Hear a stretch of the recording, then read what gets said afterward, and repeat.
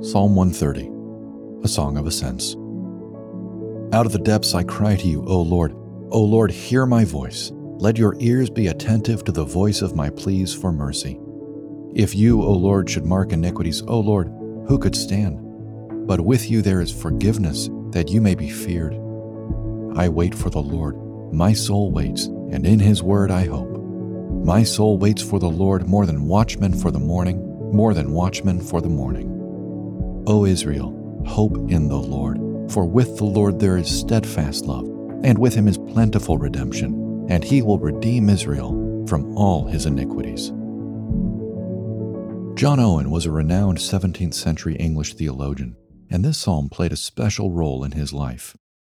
In John Owen on the Christian Life, Sinclair Ferguson recounts an episode in which a younger minister named Richard Davis had come to Owen for spiritual counsel. In talking with Davis, Owen reflected on his own journey.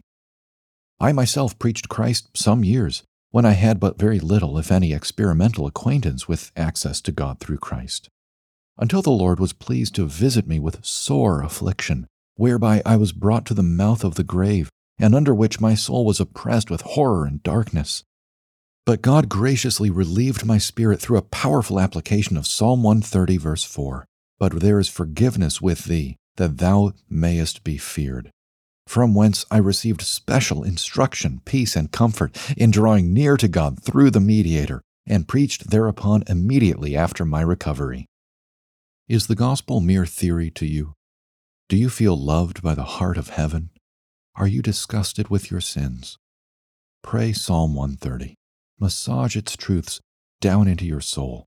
With the Lord there is forgiveness, unfailing love, plentiful redemption. God proved this in Jesus and at the cross. If you are a believer, God's love has brought you to Jesus Christ. You are safe. Your sins can darken your awareness of God's love, but they cannot darken the reality of that love. God does not redeem his people from some of their iniquities. Rather, he will redeem Israel from all his iniquities.